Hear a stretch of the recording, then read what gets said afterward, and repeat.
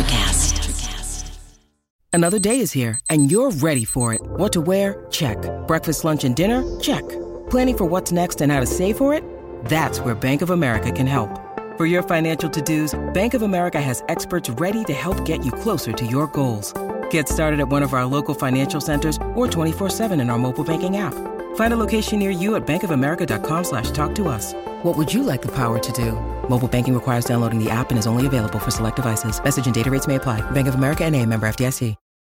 This episode is brought to you by Reese's Peanut Butter Cups. In breaking news, leading scientists worldwide are conducting experiments to determine if Reese's Peanut Butter Cups are the perfect combination of peanut butter and chocolate. However, it appears the study was inconclusive, as the scientists couldn't help but eat all the Reese's. Because when you want something sweet, you can't do better than Reese's. Find Reese's now at a store near you.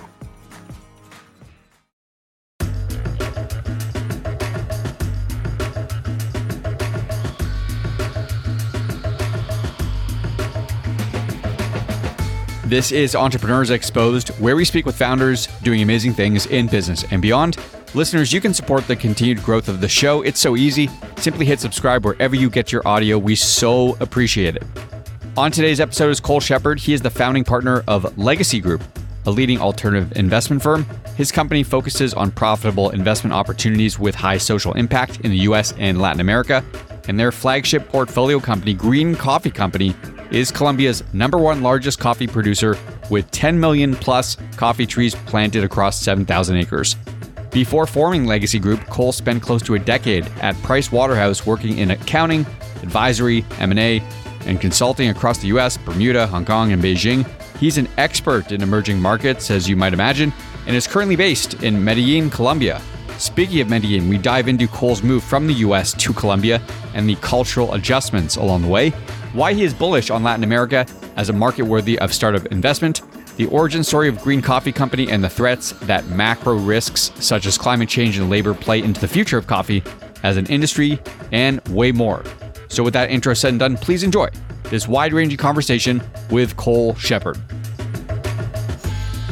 Give me the origin story. How did you begin Legacy Group? What were the circumstances under which you got started? Sure. So actually, before I came down to Colombia, I was living in Hong Kong. So I was doing M&A for PricewaterhouseCoopers. I was doing a lot of banking, insurance, asset management deals, which really means just assisting on corporate acquisitions, private equity acquisitions, and got kind of tired of doing the big firm approach, right? So I wanted to do something entrepreneurial.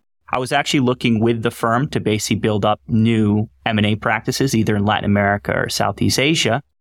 And when I came down to Latin America, primarily Colombia, to check it out, I said, why not start my own entrepreneurial activities in country and do it with my own capital and really learn from nothing. So I actually why I came up with Legacy, it was twofold. My background was in M&A, financial services. My whole history with almost 10 years with PricewaterhouseCoopers was in financial services. And I wanted to do something I was proud of. So legacy has obviously a dual meaning. One is a legacy like an inheritance where you leave money. And the other legacy is, what people remember you by. And so that's how I wanted to frame my businesses of what I was looking to do. What's the focus of your investments? We only invest actually in two companies. One is the Green Coffee Company, and the second is Polygonus, which I'm recording from today. So how we structure, myself and my business partner, Adam Jason, how we structure our time is we only invest in businesses that we think are going to be best in the industry, and we're very proud to put our name on. So we're not like a diversified VC fund or PE fund. We do very heavy concentration in a very limited number of portfolio companies. And we either invest our own capital and act as strategic advisors, which is really what we do at Polygonus, which is digital arts, entertainment, and video game design, along with a digital academy that they run here in Medellin, or things like Green Coffee Company, where we actually founded the company and we actually act as management throughout. We still sit on the board. All strategic decisions go through us. We raise capital on behalf of the company and we represent the investors on the board of directors, but we actually basically act as high-level management on the company side that's a very involved process that probably takes, I would say green coffee takes up 90% of our time. And then Polygonus takes up maybe 5 to 10% of our time. But basically what we want to be involved in is, I would say, companies that are going to be the future of the industry. How do investors take advantage on the other side if they want to, say, invest in Legacy Group and see some returns on that investment down the road? Sure. So we actually only do direct investments into the portfolio companies. So one of the things that I found with my experience of doing asset management deals in Hong Kong was there's a huge gap of, I would say, an underserved private banking market. And so if you have assets somewhere between $1 million and $20 million, you actually get pitched the same products from a private bank that a retail investor would get, let's say that's worth $200,000. What investors really want to see is they want to see direct investments in things that they're excited about, which we do. And then the other thing I saw when we're doing a lot of private equity is that a lot of high net worth investors, they don't want to just be blind LPs in a private equity fund with a really wide scope mandate, right? So if you invest in a healthcare PE, anything within the realm of healthcare, whether you like the deal or not, they call your capital, you better commit or they're going to sue you. You have to commit, even if you don't like the deal, right? And so you kind of blind set up for that. What we found with our investment base, which is really high net worth individuals, primarily in the United States, is they want to get in on certain deals, right? Certain direct placement deals directly in the portfolio company. And so when you invest with us at, say, in Green Coffee Company, that doesn't mean you have to invest in something like Polygonus, or you don't have to invest in, let's say we have a third portfolio company. And if we're doing, let's say, a Series A versus a Series B, it doesn't mean that since you invest in the Series A, you have to invest in the Series B or follow-on rounds. So you have ultimate choice on where your capital goes. For our niche of investors, really, I would say most of our guys are probably worth $5 to $30 million, US dollars I'm talking about. Those direct placements where they directly into the portfolio company, they love it. They think it's a great opportunity. And when you can actually show them the value, something that's truly unique, you get a lot of success in the capital raise. What are some key transformational strategies related to, say, business process, technology, the local economy that people have to be aware of? I mean, the biggest pushback and the biggest questions we really get around macroeconomic risk are largely around Colombia, Latin America, emerging markets, frontier markets in general. And a lot of what we do for something like coffee, if I'm going out for a high net worth investor on a vertical integration coffee play, most of our investors are entrepreneurs, right? Or they're used to investing in private companies, whether it be real estate or otherwise. They understand the risk profile of agriculture. They understand how vertical integration works in this macroeconomic scope when we have, portfolio company in Colombia, that target market is the United States. We have processing throughout that chain. That's actually not difficult to get investors' heads wrapped around. They understand the profile of earnings, the return profile that they're looking to get. The biggest thing to overcome is, how do you forecast macro risk? How is Latin America going to work in the future? And how does it work today? Right? So for some investors, you'll never be able to explain Latin America risk if they're only used to investing in South Dakota. And they'll say, well, anything outside, like Florida is risky to me because I'm from South Dakota. Right? So if you can't get your head wrapped around Southern Florida, it's challenging to get people's heads wrapped around Latin America. And so what we see works really well is to walk through kind of how things work in Colombia and Latin America in general. And a lot of times we do this on a one-on-one basis with new investors and talk about, all the major questions they have off the bat. I'm concerned that, are there any capital controls? In Colombia, there's not. What happens if you have a change in government or a change in the Federation of Coffee Growers? And you kind of walk them through what kind of happens, what's happened historically. And a lot of times it's actually just getting investors comfortable with how Latin America works, because a lot of US investors especially have never been here. When we bring people down to Colombia and we actually do the site visits, all the risk of people's heads go away when they actually see the operations, understand Medellin or Bogota or Cartagena. But a lot of it is, they're going in almost blind because most people, I would say maybe 50% of people, if you pointed out, just said the word Colombia, where on a map are they going to point to? They're probably going to point to South Carolina for US investors. a lot of what we have to do with investors and we make ourselves available for is a lot of the education around Latin America, how the coffee market works in general. And we almost act as like professors about Latin America and about the coffee industry in general. There's probably a direct correlation to that site visit and size of check or comfort level around writing a check, I would assume. You probably want folks to come down and see the city and see the operation. We love having guys on, but I thought the exact same thing, Adam, when we first started the business. But actually, my largest investors, we have, let's say 100,000 is the minimum. I have individual investors that do upwards of $5 million, and they've never come down. Our largest investors, most of the seven-figure investors that invest on a personal basis, they're running businesses, they own businesses, and they actually don't have time to come down. So whenever I get to have a chat with them, I get to give them an update on what's going on. We have private calls. And they always say they want to come down, but most of the guys that are writing the biggest checks, they honestly just don't have the time. So you mentioned capital controls, changing government. What else would you describe are the biggest macro risks at play? I would say most people ask about the recent presidential election, where you had the first left-wing president ever to come into Colombia. And our left wing is a lot of times less left wing than some of the movement that we see in the United States. Colombia is historically a very right wing country, very capitalistic, very low, let's say, on capital gains taxes, property taxes. When Americans come down and they see like the cost structures, they'll say, this is so much cheaper than the United States. It's absolutely crazy. But I would say on a macro basis, if you were to see large political swings is what, most people equate everywhere in Latin America to be Venezuela. And that's when you got to kind of talk people off a cliff and say, Colombia actually has real institutions, whether government, private, or otherwise, that don't mirror that of Venezuela. But when certain things happen, you say, okay, I see a left-wing swing in Peru, for instance, and you say, well, how does that correlate to Colombia? We have our executive management team stay on top of what happens in Congress in Bogota. We're a member of the CEA, which is the Council of American Enterprises. It's basically like a private business group that only the largest American companies get to. We have direct access to Congress in Bogota. Our actually CEO got to talk to Congress about how the future of the coffee industry should work. So our CEOs get the same, let's say, information as the CEO of Coca-Cola or General Motors, which is pretty cool. Cole, how did you find these first two portfolio investments? Like, when did you first come across Green Coffee Company and why did you get excited?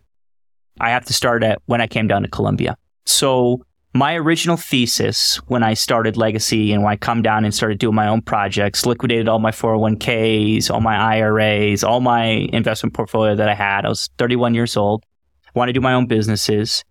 And what I really wanted to do is say, I want to bridge what I saw as too much capital in certain financial centers like Hong Kong, like some of my peers that say we're living in Beijing, Shanghai, Hong Kong, and they'll come down and buy one caps in real estate in Hong Kong, and they're just parking capital.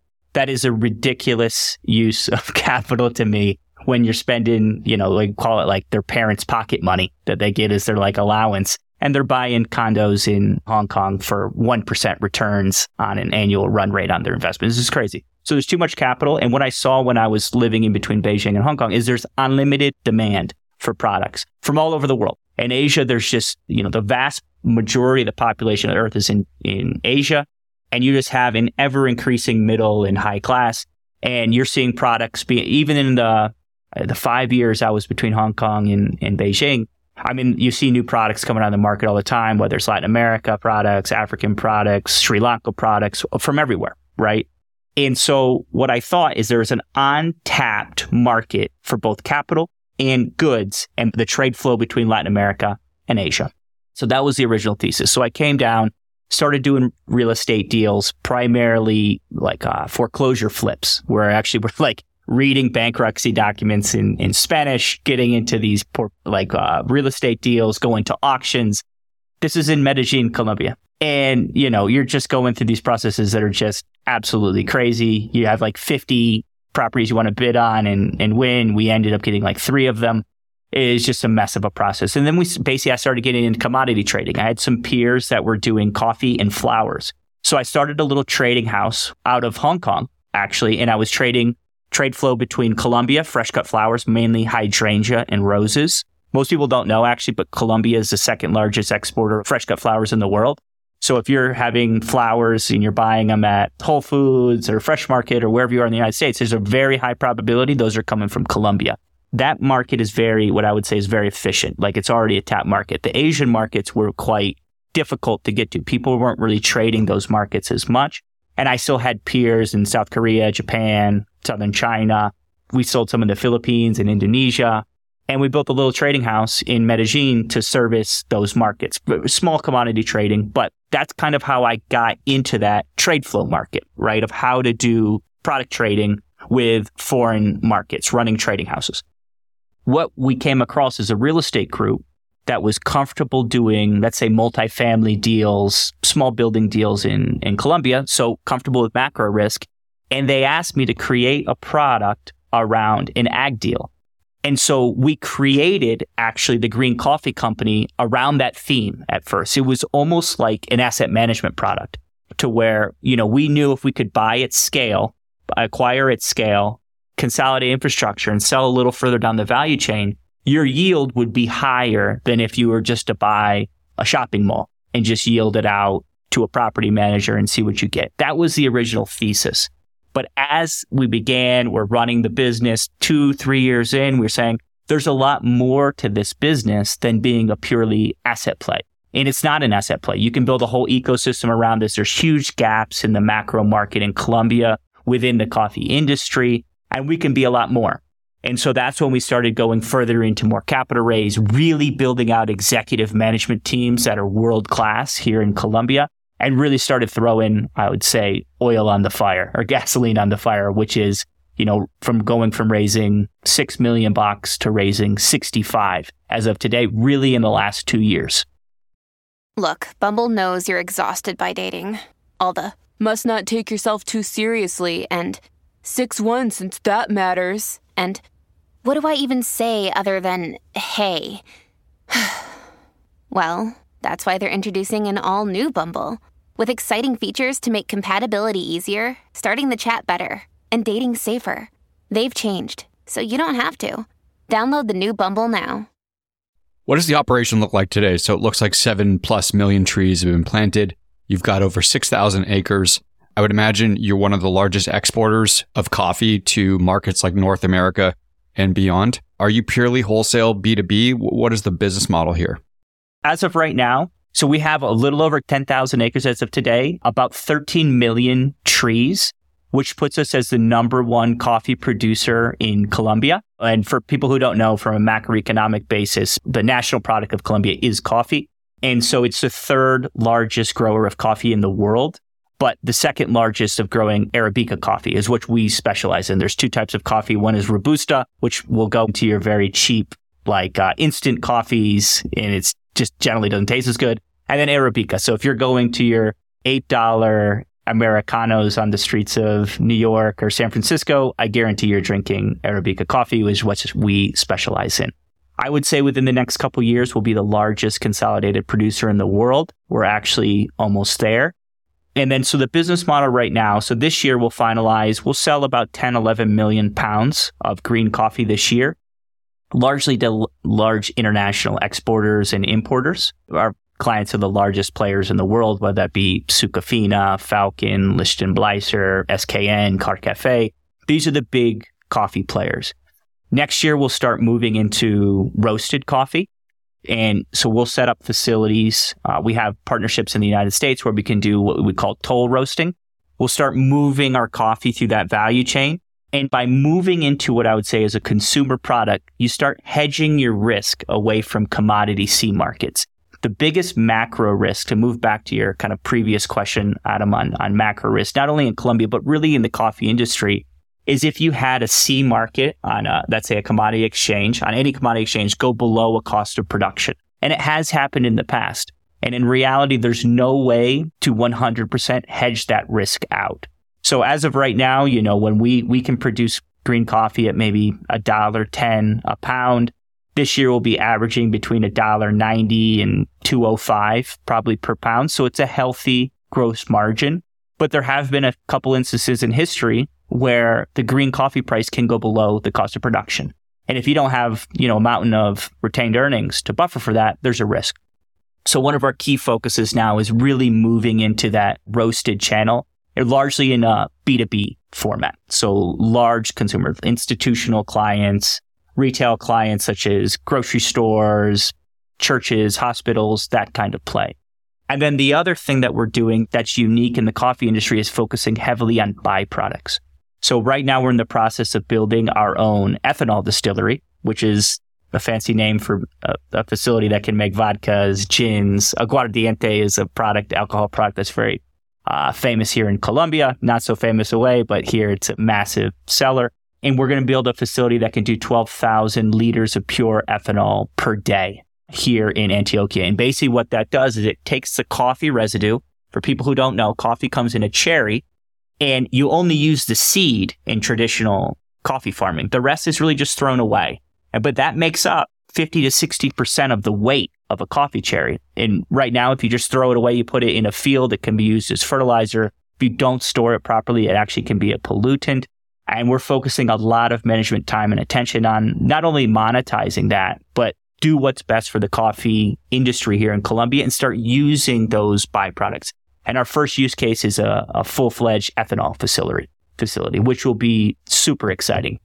So if you just take a look at the coffee industry more broadly, like some of the risks that I understand, one, climate change, because the more climate change impacts your ability to grow, the further up in elevation you've got to go. There's sort of a limited amount of mountain range available to grow good coffee. So climate change can impact production. And also, I would think labor is also a bit of a micro risk as you scale.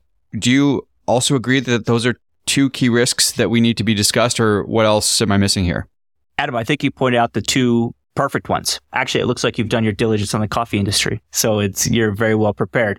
So I would say climate risk is huge, right? So no matter what the political viewpoint on climate change, it's definitely affecting the coffee industry. And what it really means is that there's certain areas of the world in 30 years that will not be able to produce Arabica coffee. And there's two ways to really mitigate that risk. Well, there's three ways to mitigate the risk. One is move to areas that are going to have coffee production in the future, which really it's an altitude game, which is you're exactly right on.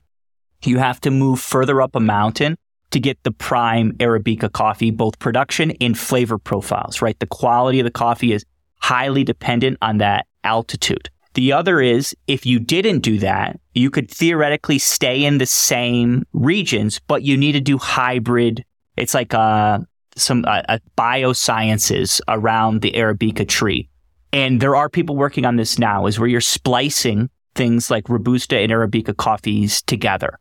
Some of our R&D guys are actually looking at it right now. And what it does is a Robusta, which is not as flavorful of a coffee, but it's people like it because it's got more caffeine, frankly, and it's hyper productive, right? So if you could theoretically spice that with an Arabica tree, Robusta grows almost anywhere, by the way. The biggest producer is Vietnam, but you don't need specialized growing conditions to really do Robusta at scale. But the value premium on that is much lower. So people are looking at splicing that. And the third way to really mitigate a lot of the risk is you need to use like high-class management team and agricultural procedures that are world-class, and you have to stay on top of everything that's happening globally. So, for instance, when we go into acquisition scenarios of new farms, all the climate risk, it goes in line with how we acquire farms. We don't acquire in areas that will not grow coffee in 30 years. So, that would be people ask me all the time, are you going to replicate what we're doing in Colombia in other regions? And a lot of people think of high-end coffee regions being like Panama or Costa Rica. Frankly, those places are going to be incredibly difficult to grow coffee 50 years from now because the altitude is so low, right? And actually the cost of the land is largely going, one, it's dollar-based, and two, it's going for real estate development. It just becomes unprofitable to grow in a lot of those regions. That's why you're seeing a lot of the Costa Rican farms in Panama going more towards a hospitality push rather than to grow at, let's say, an institutional size on coffee farms.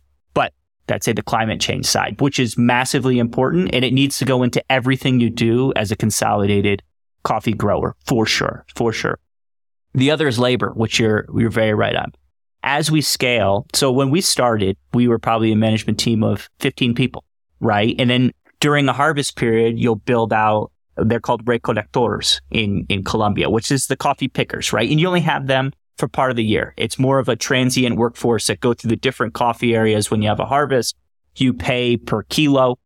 And their whole role is they make more money than they ever would make in a regular job, like a 9-to-5 job, doing the coffee picking. Since they almost like it's an arbitrage labor force where they say, look, I can make 3 times what I'd make in a standardized job by moving between these different coffee regions because it's so time sensitive. If you were to not have those pickers, coffee can fall off the tree and it becomes 100% waste for the coffee farmer or the estate owner, right?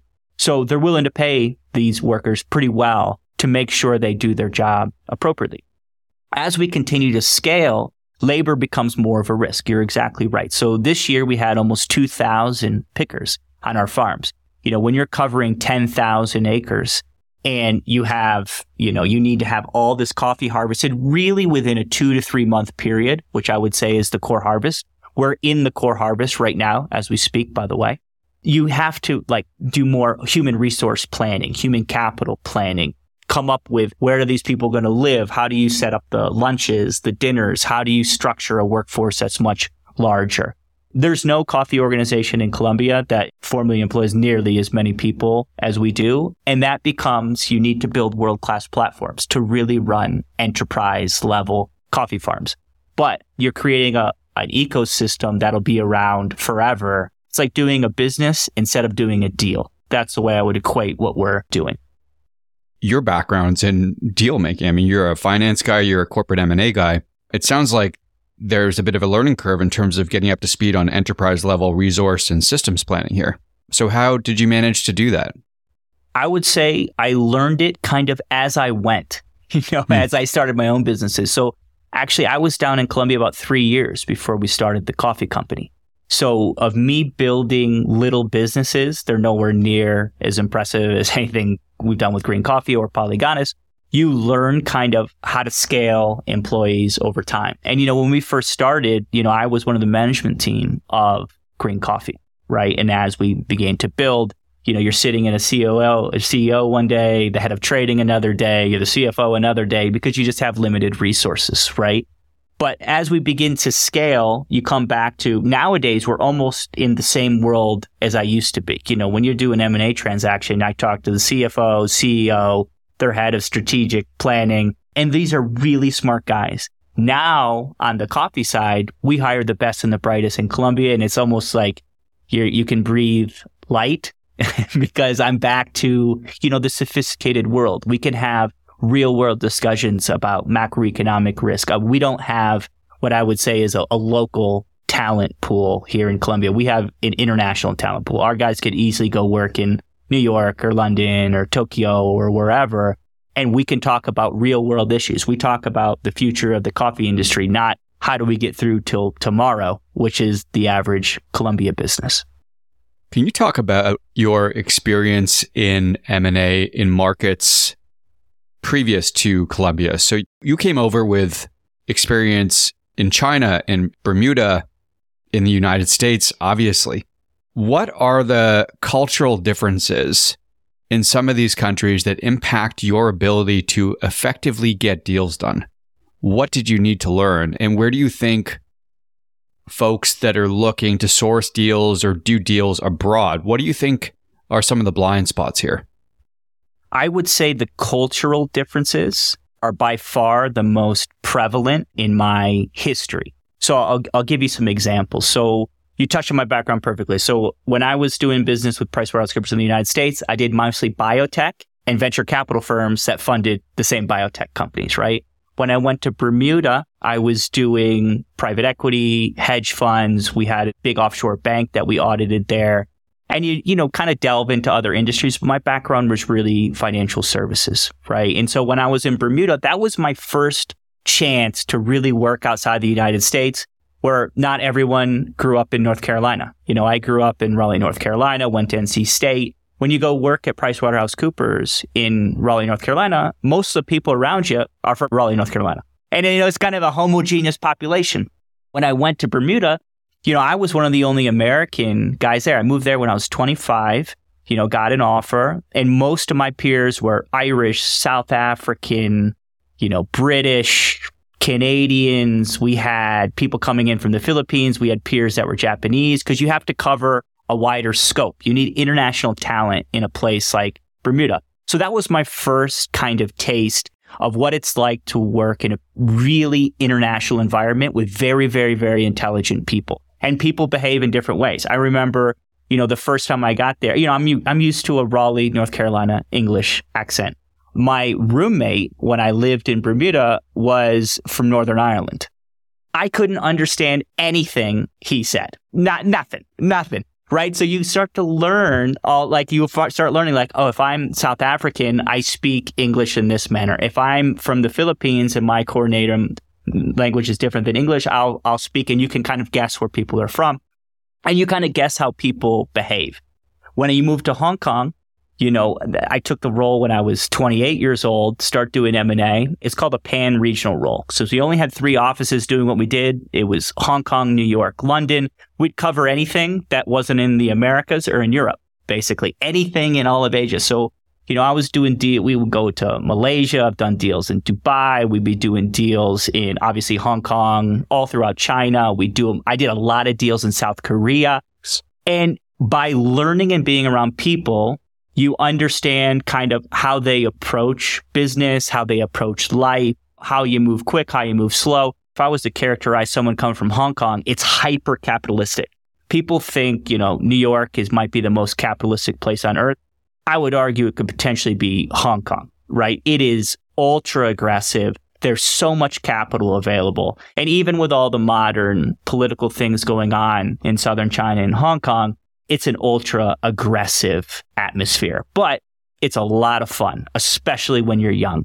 If you were to go into a business deal with someone from Hong Kong, it's very different than if I was doing a deal or talking about business with someone in Beijing. In Beijing, it's much more similar to Colombia. A lot of it's relationship based. A lot of it is where instead of drinking coffee like we do in Colombia, and you might have a meeting, like you might have a pre-meeting, here in Colombia, we're drinking coffee for an hour, talking about a potential for a business transaction. You might do the same in somewhere like Beijing, that the cultural standards, you go out for tea, you get to know each other first, see if you remotely trust one another. And that'll resonate through every culture. Every culture is slightly different. They'll all have their nuances. And especially, this all kind of links back to how do you do deals? You need to be super comfortable being in country and doing your best to fit into the cultural atmosphere. If you come down, especially to a place like Colombia or Beijing as a reference point, and you come down with an ultra New York City aggressive behavior, do this deal this weekend or it's gonna, we're not doing anything, and you go too hard, you'll lose it. You'll lose it. You have to fit into the local culture. And that was a massive change for me coming from Hong Kong and being American, is when things naturally take longer here. When I'm buying coffee estates, when I was the one originally doing all the original deals, I might have to meet 10 family members who are all on the public deed for the coffee farms. And you're going out to lunch with them. It's not owned by one guy. It's owned by 3 brothers, 2 uncles, a sister, and a neighbor that they owed money to, so they had to put them on the public deed. And everyone has to 100% unanimously agree to a deal. It can be frustrating if you think the world is in your view, but you kind of just have to show up and be ready to either get kicked in the teeth or be surprised or whatever. Go into meetings fully knowing that you have no idea what's going to happen, and you better be ready to roll with it, which I would recommend in markets that you're not familiar with. Hey, it's Ryan Reynolds, and I'm here with Keith, co-star of my upcoming film, If, only in theaters May 17th. Do you want to tell people the big news? All right, I'll do it. Sign up now and you'll get unlimited for $15 a month and 6 months of Paramount Plus Essential Plan on us. MintMobile.com/switch. Upfront payment of $45 equivalent to $15 per month. Unlimited over 40 gigabytes per month. Face lower speeds. Videos at 480p. Active Mint customers by 531.24 get 6 months of Paramount Plus Essential Plan. Auto renews after 6 months. Offer ends May 31st, 2024. Separate Paramount Plus registration required. Terms and conditions apply if rated PG. What are some of those cultural nuances that you had to learn in those first couple of years coming to Colombia and then settling? Language aside, what else did you have to learn? Absolutely. So I would say slow down in Colombia, or you're gonna not like so much offend people, but you're gonna push them harder than they want to be pushed, and it's gonna ruin everything. You have to, in Colombia, it's definitely a slower pace, and it really doesn't matter. I've heard, we always have debates whether Bogota is that much more international than Medellin. For people who don't know, Bogota is the capital, by far the biggest metro area in Colombia. Medellin is the number 2 city. We constantly have feuds between those two people from different regions saying, my city's better, the other city's better. But both honestly run in a slower pace than what you'd get if you were used to working in London, New York, Tokyo, wherever, right? It's just not that same Western international pace. If you look like me, you better be able to speak Spanish, right? You better be able to, because there's no excuse, right? You're coming from the Americas. Everyone knows you're from a place that should theoretically speak Spanish. You have no excuses. If you came down and maybe if you were from, an Eastern Asian country, most of the Colombians are not going to look at you and say, you need to speak perfect Spanish. But if you look reasonably close, you need to be able to speak Spanish. And if you don't, you're not going to actually get it. You cannot speak through a translator. Everything here is very personal. So you can't do deals via Zoom. You can't do it over just a phone call and think things are going to happen. There's a lot of coffee meetings, a lot of lunch meetings, a lot of in-person, something that, maybe you and I think we can do a real estate deal in an afternoon, and we can, and if we're doing it in New York or Miami or wherever, or in the United States, let's say. But here, there's a lot more culturally significant things that you have to do to get buyer and seller comfortable with one another. It's not always just a transactional piece that you have to kind of take care of. And so those 2 items, I think, took me a lot of time. How you dress, for instance, is actually very important in Colombia. I remember going to meetings in suits when I first came to Colombia in Medellin, and people straight up told me and said, do not wear full suits when you're going to business meetings in Medellin because people think you work for somebody else and they'll never take you seriously. So you have to dress como like how I'm dressing today, which is a bit more casual. You used to wear button-up shirts, but you wear jeans and nice boots and things. And that's how, it sounds cliche and silly, but it's really how entrepreneur and business leaders dress. Most business leaders, unless you're running a bank, you dress more casual, and you'll make people a little bit uncomfortable if you came in I'll put it this way, make people very uncomfortable if you come in a 3-piece suit. Yeah. For sure. I think that's becoming true across the board in North America these days. Were you fluent in Spanish, Cole, before you arrived? Oh, no. I took Spanish through high school painfully slow. I would say it was my worst subject. Raleigh, North Carolina. Again, I grew up in the suburbs of North Carolina. When you're a kid and you're not that bright, and you think, why would I need foreign language? You do the bare minimum in high school. Then you do the bare minimum in university to get through and then say, I'm never going to use this. And then before you know it, you're living in Colombia and you say, man, I wish I would have taken that seriously. And so my first 6 months, I said I was doing private school or studying at a private university called AFIT, which is probably the best private university in Medellin. I was doing that 4 hours a day in Spanish immersion. And then, you're trying to run businesses when you're outside. I'm going to tell you, my brain works more on the math side than it does on the languages side. When you get out of 4 hours of straight Spanish learning, when your Spanish is like a 2-year-old child level, you're about dead at 12 in the afternoon. And then you actually got to go do the business stuff when you're first starting. So that was an aggressive ramp up period, but I would say completely necessary for anyone, especially if you're going to take Latin America business seriously and you're coming from the United States, you need to speak Spanish at least a 13-year-old kid level, or else you're going to be in trouble. On the personal side, so as a place to settle down, raise a family, have some children, is Medellin a place to be? Is it a good city to do that? Absolutely. I have a wife and I just had a kid, almost a year old now. I would say Colombia, it is different though. If you want let's say the cookie cutter house and you're used to the suburb life, let's say the cliche of North Carolina that I always use because I'm from there, it doesn't really exist in Medellin. It's much more of an urban environment, much more city focused. You don't have to drive everywhere. One of my biggest complaints about the United States, whenever I go back and I see my brother, living in South Carolina, and you say, okay, I'm going to come to your house. You got to drive 20 minutes to get there. Or I'm going to go to the grocery store. It's going to take 20 minutes to go to Whole Foods or whatever it is. It's a different environment. And if if you have an outgoing spirit and you want to learn new things, it's different. If it's more like I'm really comfortable in my bubble in, I don't know, Salt Lake City, it would be something that would be very challenging to do, especially when you have a family. I would say if you're a young guy, young girl, and you're coming out and wanted to try something new, especially in the entrepreneur set, it's very easy. But as soon as you have the family stuff, it would be more challenging. What are some of the outsourced sectors that US-based startups, let's say, are looking to Colombia to fill in terms of capabilities? Like, are there certain teams, are there certain capabilities that are popping up in Colombia, in Medellin, that are supporting and or getting directly involved with the US startup scene? Absolutely. I would say the best example is where I'm sitting today with Polygonus. These guys have about 100 people that work largely on video game design. So what you're seeing in video game design is that, one, you have epicenters of value of really talented human capital that create most of the high-end video games in the world. And whether that's in Seoul, Korea, say San Francisco, US, or Montreal, Canada, these talent pools are limited and they have almost unlimited demand for the product, but they have a limit of the supply, right? And the supply being human capital. So, in the past, they would go to places, the US startups that say they want to do a new, let's say single A, double A video game, usually not the triple A's that are done by Microsoft and whatnot.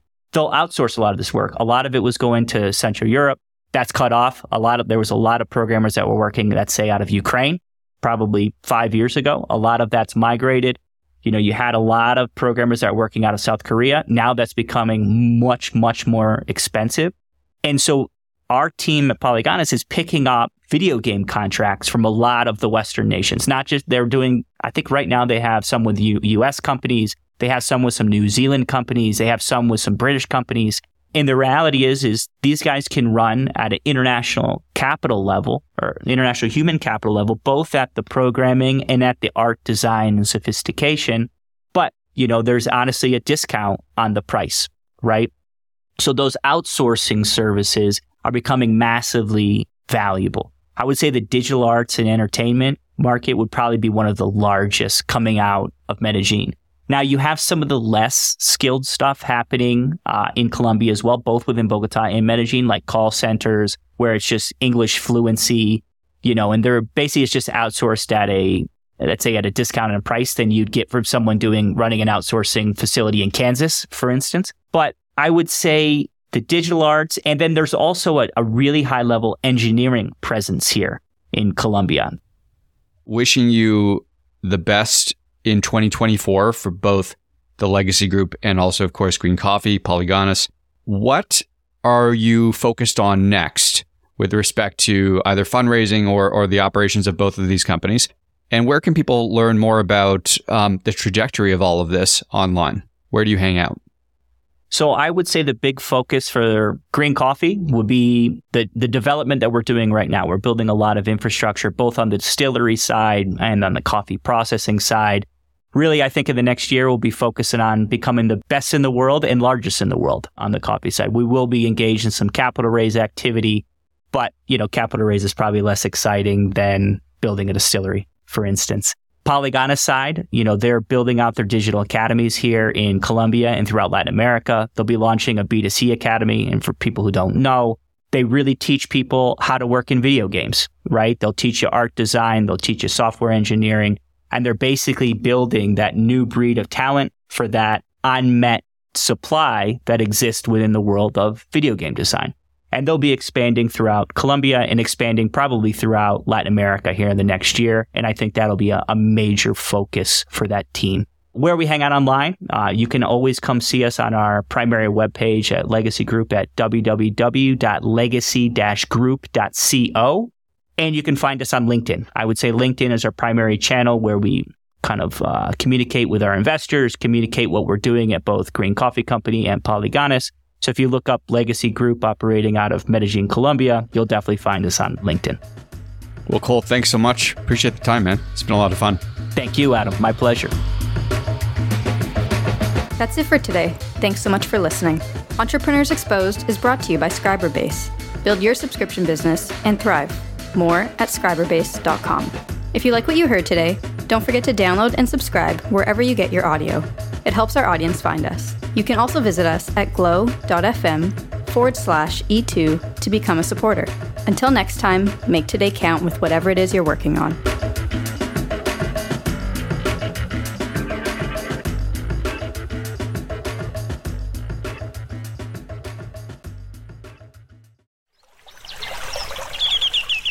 Are you passionate about saving the planet for future generations? Do you want to learn how to do it? If yes, then you need to tune in to the Nature Backed podcast. It's a talk show covering the changing world around us, from renewable energy, sustainable agriculture, circular economy, to ESG and social innovation. Don't miss this opportunity to discover how you can join the movement and make a difference. Subscribe to the Nature Backed podcast today on your favorite platform and get ready to be amazed. Have you ever wondered what actually happens in Congress every day? Stay informed on Capitol Hill's daily happenings with a concise, factual summary of the Senate and House of Representatives' activities from the previous session, free from bias, on the Congressional Record Daily Digest podcast. Subscribe on your favorite podcast platform and discover the process from the heart of U.S. politics. The Congressional Record Daily Digest, an Electricast production. Electricast.